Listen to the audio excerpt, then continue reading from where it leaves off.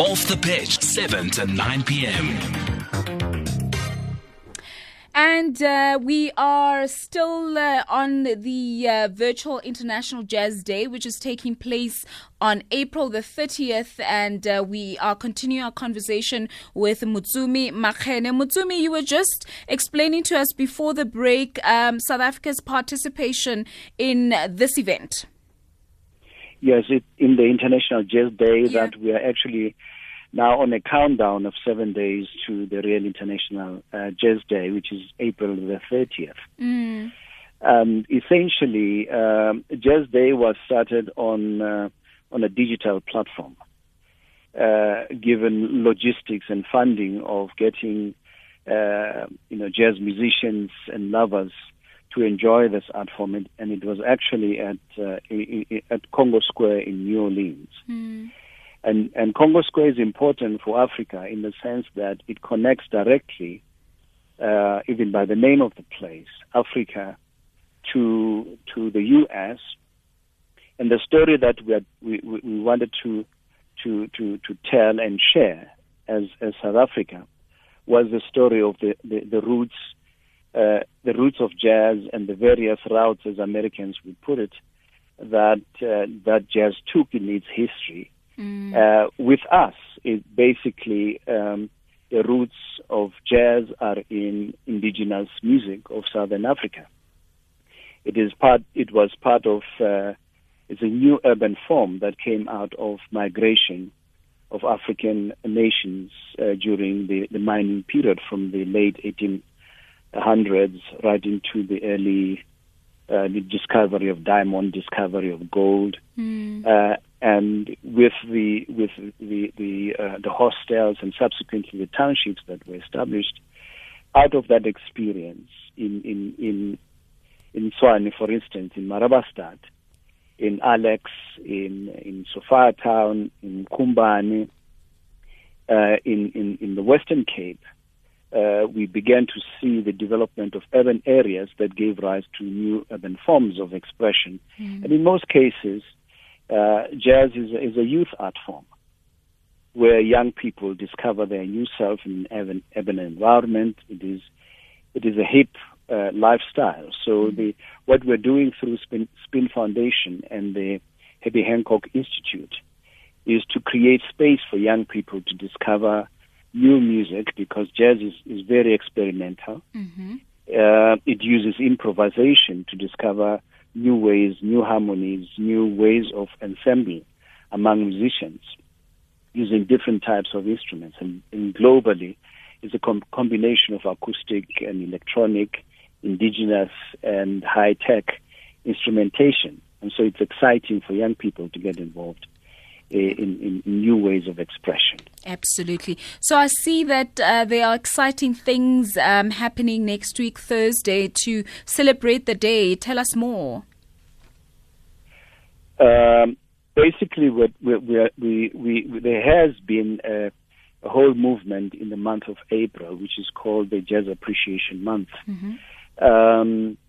We started with Herbie Hancock birthday, basically promoting the fact that the entire world is on lockdown because of COVID-19. But also there is a huge movement in the U.S. at the moment to get artists to meet online and share improvisations and ensemble playing, being forced to operate from their own homes, but through digital technology you're able to create an ensemble in cyberspace. And so for South Africa, we are also looking at mobilizing young people to at least begin to, with the limitations that we have, to share with local musicians their own works and get various radio stations to get into the groove of celebrating South African jazz musicians, because we have fantastic talent in South Africa that is global in nature.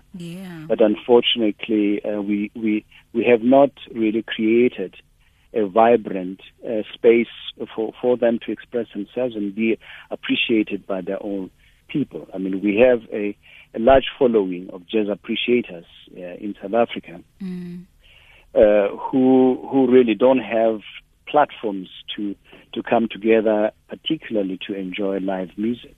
Absolutely. I mean, when you talk of young musicians with a global appeal, I think of the likes of Abothandi Ntuli, Bokani Daya, who's also one of my favorite. What needs to change? I mean, to create that platform where jazz musicians can thrive in our own country, but also for those people who enjoy jazz in their purest form to actually have the platforms to do so. Well, I think let's begin by saying that after 25 years of democracy in South Africa, we've gone through a period of trying to reconstruct ourselves. And after 20 years, we now must look at how do we create new social spaces, open social spaces, and intercultural interaction in both urban and rural areas. So we have an opportunity going for the next 20 to 25 years to create new music in South Africa.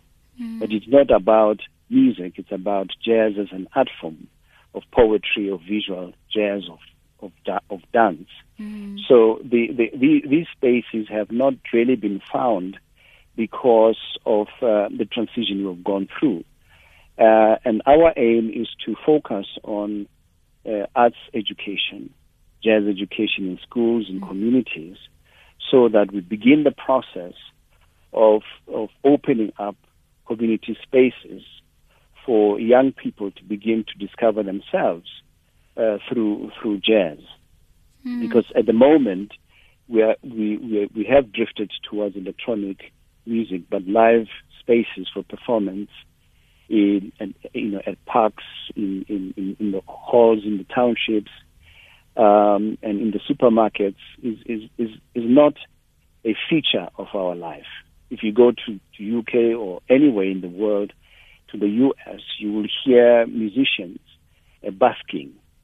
And some of the best musicians are found in the underground of trains, expressing themselves, but also being a feature of their social environment. Absolutely. So we have locked spaces in South Africa, and the idea is to look at education as a place where minds can be opened, where talent can be discovered, and be given platforms to express itself. Absolutely. Now, for more information, do you have social media pages where people can go through and just find out more information about the day itself? Well, it's International Jazz Day South Africa. We have a website and other like Instagram and Facebook. All the composite different platforms that we have can be found through that International Jazz Day South Africa. All right. Thank you so much. And that's Motsumi Makhene, Chairperson of the Virtual International Jazz Day, which is taking place on April the 30th.